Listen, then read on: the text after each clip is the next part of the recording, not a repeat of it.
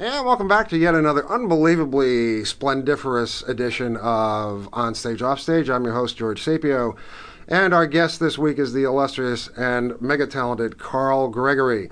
For those of you who are asking, who the hell is Karl Gregory? I'm going to tell you. Karl makes his living by impersonating somebody else's idea of real people. He has an MFA in acting from Brown University. He is a world-class bartender, and I'll attest to that. He likes shoes. He likes tacos. He was a resident actor at Ithaca's Kitchen Theater for 6 years, where he appeared in over 40 shows. You do the math. His career has been peppered with awards, including the SALT Award, the Syracuse Area Live Theater, I'm clever, for playing 40 characters in Becky Mode's play Fully Committed.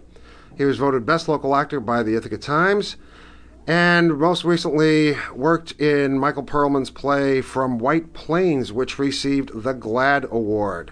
Welcome back to Ithaca, Karl Gregory. Thanks, George. Good to be here. It's great to have you here. Okay, so you're currently appearing, you just did a 5-week run in Micheal Perlman's play From White Plains, off Broadway, and you're going to bring it to the Kitchen Theater, opening October 16th. And you've been involved with this since its actual inception, all the way from bright idea straight through writing and workshopping. How did this happen? How do you know Micheal Perlman? Well, Micheal and I went to graduate school together at the Brown Trinity MFA program. In fact, everyone involved in the production kind of met at Brown Trinity. All of the actors, the writer-director, most of our designers are all people that we met at Brown. So we've all known each other for a long time, which kind of made this collaboration process really special, that we all had the same working vocabulary. So once we got into a room with this idea, we all knew how to talk about play structure. We all knew how to talk about character and driving forward in the creation of a new play. Who came up with the idea? The concept is Michael's. He had the inciting incident of the play, which is, that first moment when the lights come up. He knew exactly what that was going to be. And so we wanted to create a play around bullying, around, what's happening in this country. It's been happening for a very long time and has, started to get a lot more media attention, but specifically the bullying of LGBT youth. Now, you ask, oh, well, you're not an LGBT youth anymore. I'm 34 years old. So this play explores kind of where we are as adults, grown men in our early mid-30s, and kind of what has happened to us in high school and where that leaves us now. What are we left with? Trying to grow up and responsibility about what's happened to you in life, what you've done in life, choices you've made, and kind of, the maturation process of becoming an adult and choosing to move forward or choosing to kind of live your life by things that have crippled you in the past. Bullying is one of the things that happens mostly to kids, grade school kids, high school kids, and it's a scar that never goes away. It stays with you. Kids who have been bullied dread going to school every day. Okay. Yeah. I told you before, I just saw a thing on Facebook from a friend of mine posting for a friend of hers that their kid was being bullied heavily all through school, and they found him hanging.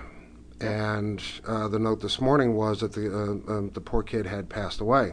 He received no help. There was no place for him to go, and it's terribly, terribly unfortunate. There are people who have survived the bullying process, and they go on through the rest of their lives, and they carry it with them. It's not something they can just get rid of. Yes, very much so. It becomes a part of them. Let's talk about the premise of the show for a moment. Okay.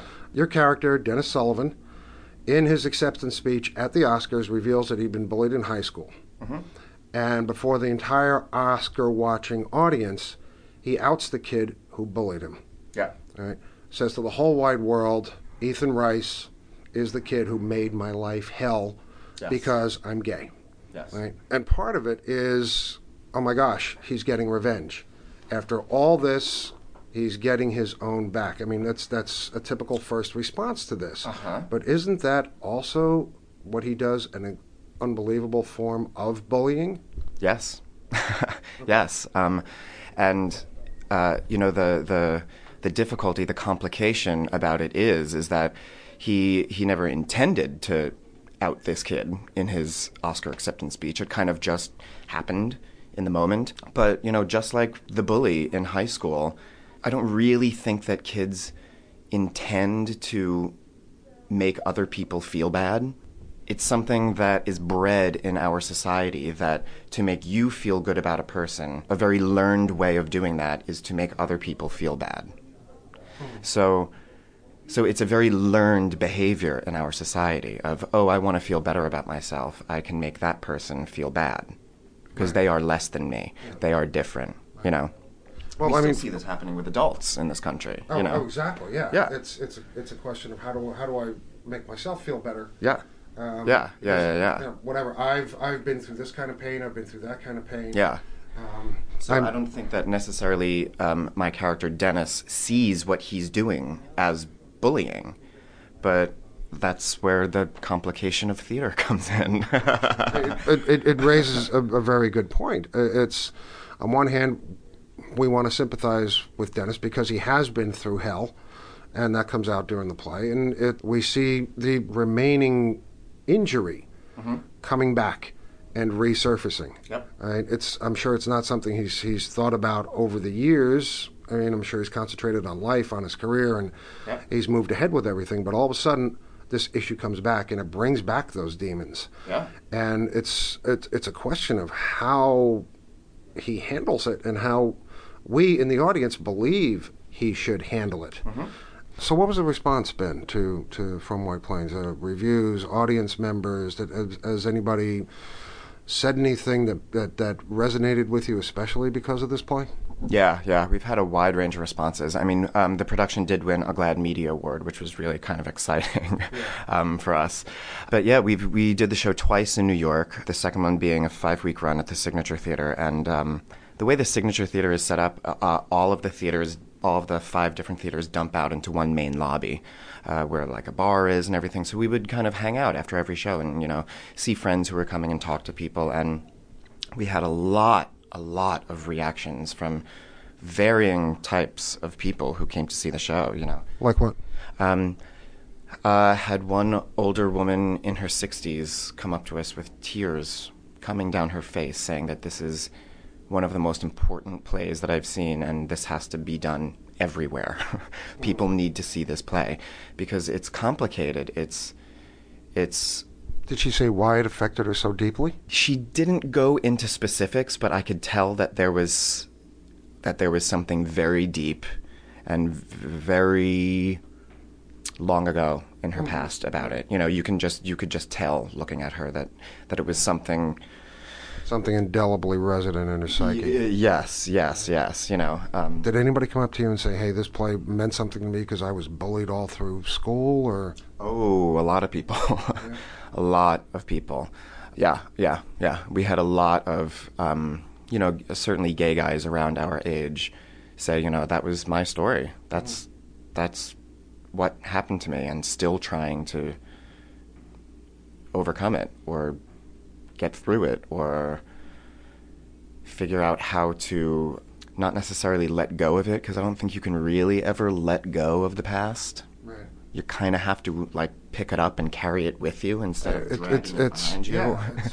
Yeah, it's a part of you. You can't just cut off parts of you and let them go. Yeah. So I mean, we also had some people who were very angry at the show, which I think is a very valid reaction. Absolutely. Yeah. I think it's a great reaction. Well, it's a horrible and very touching, horrible and touching subject. You have sympathy for the kid who's being bullied. You look in horror at the person who's actually doing it, and you wonder, how can we as people let this happen? Where does this come from? Why are we capable of doing this kind of cruelty at all? Yeah. Well, I mean, like I said before, I think it's a learned behavior in society. Right. And it still happens as adults. We have a Congress that's a complete bully right now. Yeah. That's a whole nother 4 shows right there.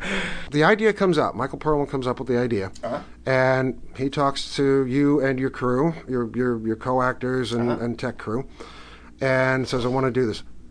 Tell me about the process. I mean, how did the development process go, and what was your role in it? Yeah, well, we actually started out, we had a meeting and everything, but then since we were all kind of doing different things at the beginning of it, we set up a private Tumblr feed. Okay. And if you don't know what Tumblr is a website where you can compile, like a blog, you can compile quotes and links to articles, pictures, songs, anything. So all of us were on this Tumblr, the designers included, everyone. So we would all gather information, articles, songs, personal stories, things that happened to us in high school, share all of these things so that we were all reading and commenting and absorbing the same, base of information, so that when we finally did get into a rehearsal room to start proper rehearsals, we still didn't really have a script, but we all knew what we were talking about. Right. We all knew what was going on and what we really wanted to address. So then Micheal would, write some scenes, bring them in. We'd all, read them, discuss them, talk about them. And not only from, my character's point of view, but about the story. The story. Always the story. What's happening in the story. Right. Well, the play. The play. Right. Yeah. Okay, so you as an actor, did it ever come to a point where you're at a crossroads, you had to make a decision what was best for the play as opposed to what you thought was appropriate for your character? Yeah. I mean, I think that happened a lot, and certainly for different characters. We were always trying to figure out, like, how do we make this person more complex? So we, say, take the character of Dennis, and for a long time, Dennis was just very likable. We empathized with him the whole time. And at one point we were like, we have to be able to not like him to really make it a well-rounded, complex human thing. Right. He has to be flawed, And that's a very fine line, trying to flaw someone who you see as, a hero or... Well, I mean, the natural tendency is to want to like character and to want to find something in them that you can sympathize with. Yeah. So you can buy into the character more and they have more of an emotional effect on you. Yeah. Turning your character into someone who does something inexcusable is tough for an actor because it reduces their sympathy level. Yep. And they start to look at you not the way you want to be looked at. Yeah. Which, for an actor, I mean, I'm always trying to find ways that I can embody that person who doesn't want to be seen as... I'm always trying to find, like, what do I not like about this person? Because that's really what's going to make them human. You know what I mean? You can do the likable stuff, very easily, but to really make it, a complex theater experience... and going back a little bit to your question, there were a lot of things that happened. There were a couple, specific things about the text that changed that, I was really sad to see some things go because they were so right and such like a gem, but they didn't serve the story anymore. Believe me, I know that story really well. And you're sad to see it go, but it's about the play. It's about always, the story. It has to be about the play. Yes. I know there were nights when I have sat there and a brilliant idea has just come down to me. The muse has come down and has stuck her finger in my ear and squirted the idea into my brain. And I sit there and I think I'm so clever, I'm so brilliant. And we get into production and we get into development. And it doesn't work. It doesn't fly. It just doesn't. And you try to make it work and you try to shove it, cram it in, but it just doesn't. It doesn't work. Yeah, a friend of mine says this is called killing your darlings. Yep. What kind of knowledge did you bring to this play that was personal? I mean, this is a play that's going to touch everybody who sees it. Does this bring back anything for you that is hard to deal with? Were you bullied, and how did you handle it, if you were? Yeah, I was bullied. pretty badly in middle school and high school, and by some people close to me. So working on this play was very, very personal. It was very personal to all of us who were working on this play in very different ways. Sure. So we all brought a lot of very different things to this play. But yeah, I've been in therapy for years now, and it's, still something that I have, that I struggle with, being seen as a valid, important person in society, where for so long society has told us, and still continues to, Republican Party, that gay people are not as valuable as straight people. Right. So it's still something that continues today. So Sure it's we see it all the time. it's not that it's not escapable. So yeah, this play is very, very personal, and it costs a little something each time to do this play. But in my opinion, that's good theater. It's got to cost something. It does have to cost something. If you walk out of there unchanged, Yeah. you didn't get your money's worth. Yeah. And somebody's wasted a whole lot of your time. You sent me the script on this a few weeks ago, and I read it. And the first time I read it, I was pretty much in tears about halfway through. Well, no, it brought back memories. I was bullied all through grade school. Mm-hmm. All right, mercilessly. I dreaded going to school. I would fake sick. I would, do whatever it took to not have to go to school because... Granted, I'm not LGBT, but I was the smallest kid in school. Yeah. And I was the one who never had to study, so I ended up having to do everybody else's homework. I ended up, being the one in the corner who just got slugged because, all right? And... Because you were different. Because, I was different, yeah. Yeah, I mean, that's what it comes down to. Demographically, I was different also. I was, half Italian kid with an Italian last name in an area neighborhood that was basically Irish, and this was the Bronx. People had neighborhoods, and you were different. You stuck out. You paid the price. So yeah, I read this play, and it brought back a whole lot of different memories for me, and it made me think about how I live my life now, and the decisions I make, and the perspectives I have on things, and the way I react to somebody trying to get one over on me, or it colors your entire existence. Yeah. Oh yeah, one of the things I wanted to bring up was dealing with this. Okay, how do kids deal with this now?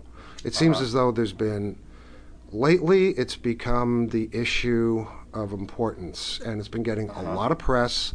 Bullying, not just LGBT bullying, but bullying all over the place. It seems like everybody's just kind of waking up to this and really starting to address it big time. And I think there's probably a lot of reasons for this. I know one of our fellow theater companies in town, the Reader's Theater of Ithaca. Anne-Marie Cummings is the artistic director. And she is partnering with various agencies, Pacer among one, to combat and draw attention to the problem of bullying. Great. But after all this time, why is everybody suddenly getting proactive about the problem? It's nothing new. It's been around for hundreds, thousands of years.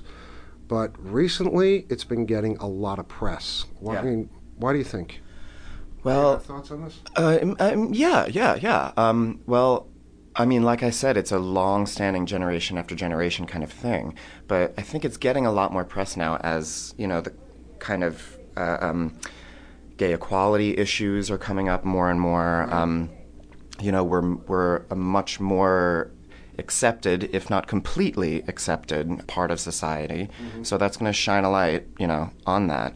Personally, and I've definitely talked to a lot of people for whom this is true as well, but there's a lot of shame around bullying. Especially when you've been bullied. Right. There's a lot of shame around it. And that's starting to come away a little bit. As these stories come out more and more, there's less and less shame around it. So I think that, one kind of begets the other, so that there's now a national conversation because there's just a little less shame about being victimized in that way. Well, the more people who come out and say, yeah, it happened to me, the more it comes out of the closet, and we realize that we who have been bullied are not special. It's gone on all over the place. Yeah. And I know from growing up in the schools in the areas that I did, I wasn't the only one. Yeah. There were lots of us, but we've always felt alone because there was nobody to talk to. This brings back one of the crazier aspects of my youth. In the backs of comics, there used to be this several panel ad. There's skinny kid on the beach with his girlfriend. Big bruiser guy comes along, kicks sand in his face, literally kicks sand in the kid's face, right? And proceeds to deride him, degrade him in front of his girlfriend. And he sits there in all righteous consternation and says, I wish there was something I could do about this. The ad, it's a Charles Atlas ad. Okay, in just 7 days I can make you a man, all that nonsense, right? The answer to this is become a bruiser and address violence with violence. Oh, great. Yeah. That's awesome. But that was all over the place. And that was, for those of us, way back when. Yeah. Right? That was the only thing that we could see giving us any kind of way out of it. Yeah. And teachers and parents, their advice was, well, just stand up to them. Once you stand up to them, they'll go away. Yeah. No, not true. No, it just doesn't work that way. It doesn't work. What kind of resources are there now for kids? I mean, if you're a kid being bullied and you're out there and you're listening to this, yeah, what's available to them? Well, in Ithaca and Tompkins County, certainly there is the Suicide Prevention and Crisis Service, which you can find online at ithacacrisis.org. They also have a toll-free number, which is 1-800-273-TALK, 1-800-273-8255. And then nationally, there is the Trevor Project, which was started by Dan Savage, which is a 24-hour, 7-day-a-week hotline. It is 866-488-7386, and you can find them on the web at thetrevorproject.org. So, I mean, those are two resources that I know of that you can literally, like, either go online and chat with people at the Trevor Project, or you can call them and just talk. I think that talking is, one of the best ways to reduce that shame around it, and get other people to tell you their stories, to know that you're not alone, I mean, I've got a little beef with the Trevor Project about their whole "it gets better" kind of thing, because I don't really believe that. I don't really think that it gets better. I think it gets easier. It changes. Yeah. But, I mean, I got called a faggot on the streets of Chelsea 3 months ago. In Manhattan. In Manhattan. In my neighborhood. In Chelsea. Really? Chelsea. I got called a faggot. So, you know what? Does it get better? I don't really know about that statement. You learn to survive better. You learn to survive better, yeah. It gets different. Things change. But I certainly don't want to take away from the work that the Trevor Project is doing. Well, I mean, no solution is going to be perfect. Yes. And this is something that people are trying to find a way to eradicate, of course, by teaching our kids that this is wrong, that this is horrible. And it is, because, as we mentioned before, this poor other kid couldn't take it any longer. Yeah. And he took the only way out that he thought was available to him. Yeah. And we've lost another bright soul out there. Yeah. I mean, a tagline that we came up with for our show was, just because it gets better doesn't mean it didn't happen. Right. Which I think is really the reality of it. Sure. Is, okay, maybe it does get better, Maybe it does get better. Let's say it does get better. It doesn't mean that all of that stuff didn't happen to you. It's still there. It's cemented into your past. It's cemented into your psyche. Even though you've gone on in life and become someone, well, like yourself, who's an accomplished, respected actor, successful, lots of friends, all right? For anybody who's been through this process, it stays with you. Yeah. And that's really what this show is exploring. Yeah. Okay, so your character, Dennis Sullivan, without giving too much away, because I want everybody to go see this play. It's brilliant. You reach a crisis point as your character, and I'm not even sure that your character is aware of it, or he might be aware of it and is unable to stop himself by becoming a bully. And my question to you, as Karl Gregory, the actor, looking at this character, why does he do it? What's in his mind? And can you find access into what makes a bully a bully? Yeah, I mean, you're right. I don't want to give too much away about the show.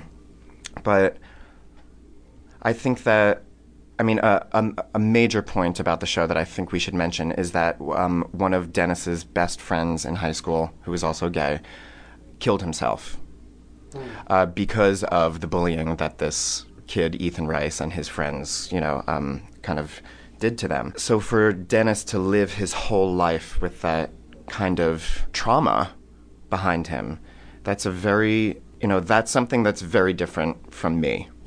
I don't know anyone from high school who killed themselves because of bullying. Right. I don't know anyone who's killed themselves because of bullying. I know plenty of people who've wanted to, as Karl raises his hand. But so, I think Dennis, to have that trauma for a very long time, and to have it kind of sleeping for a very long time. Say there was some healing that was going on during these 15 years out of high school, but it was kind of dormant. So now that it's struck up in a kind of a very public yet very private way, a lot of anger and the violence toward him are now kind of turned outward. And I don't think that it's necessarily a conscious thing on his part. I don't think he really knows that it's that bad. Well, he's obviously never been a bully before, so he doesn't know how that feels, but he's obviously caught up in whatever it is, and he's almost unable to do anything about it. Yeah. I think he very much gets emotionally caught up in it. And his partner, his boyfriend, Greg, in the show, is trying to shine a light on it, trying to get him to see what he's doing. Mm-hmm. There's so much history and so much past hurt in him that he kind of just can't see past it. Old injuries are very hard to get past. Yeah. Do you think bullying someone for gender-related or physical characteristic or for almost any reason that makes the person bullied stand out, is that a hate crime? Does that kind of behavior, do you think it leads to hate crimes? The reason I ask is because when we talk about this sort of thing, we always seem to come back to the same thing. Matthew Shepard, his murder in 1998 it went worldwide, sparked a huge outcry. Moishes Kaufman's Laramie Project has been keeping that alive. Brilliant play, and we see the lives of everybody involved, and we see how complex this whole thing is, and we keep coming back to the fact that this kid, who was just a kid, like anybody else, met a horrible end. Is it a hate crime? I mean, when somebody comes up and calls you faggot, is that a hate crime? Well, I think it is. I mean, yeah, isn't it? It's one of those things that people talk about. What actually makes it a hate crime? Hate is what makes it a hate crime, Ooh, I'm starting to get very worked up.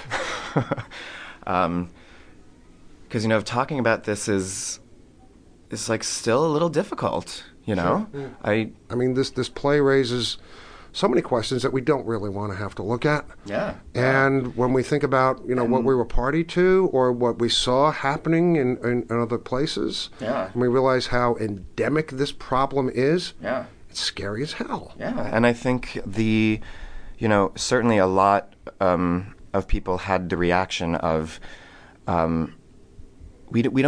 we pose a lot of questions in this play about responsibility, maturity, growing up, and we don't really answer the questions. So a lot of people kind of were not disturbed by that, but they wanted answers.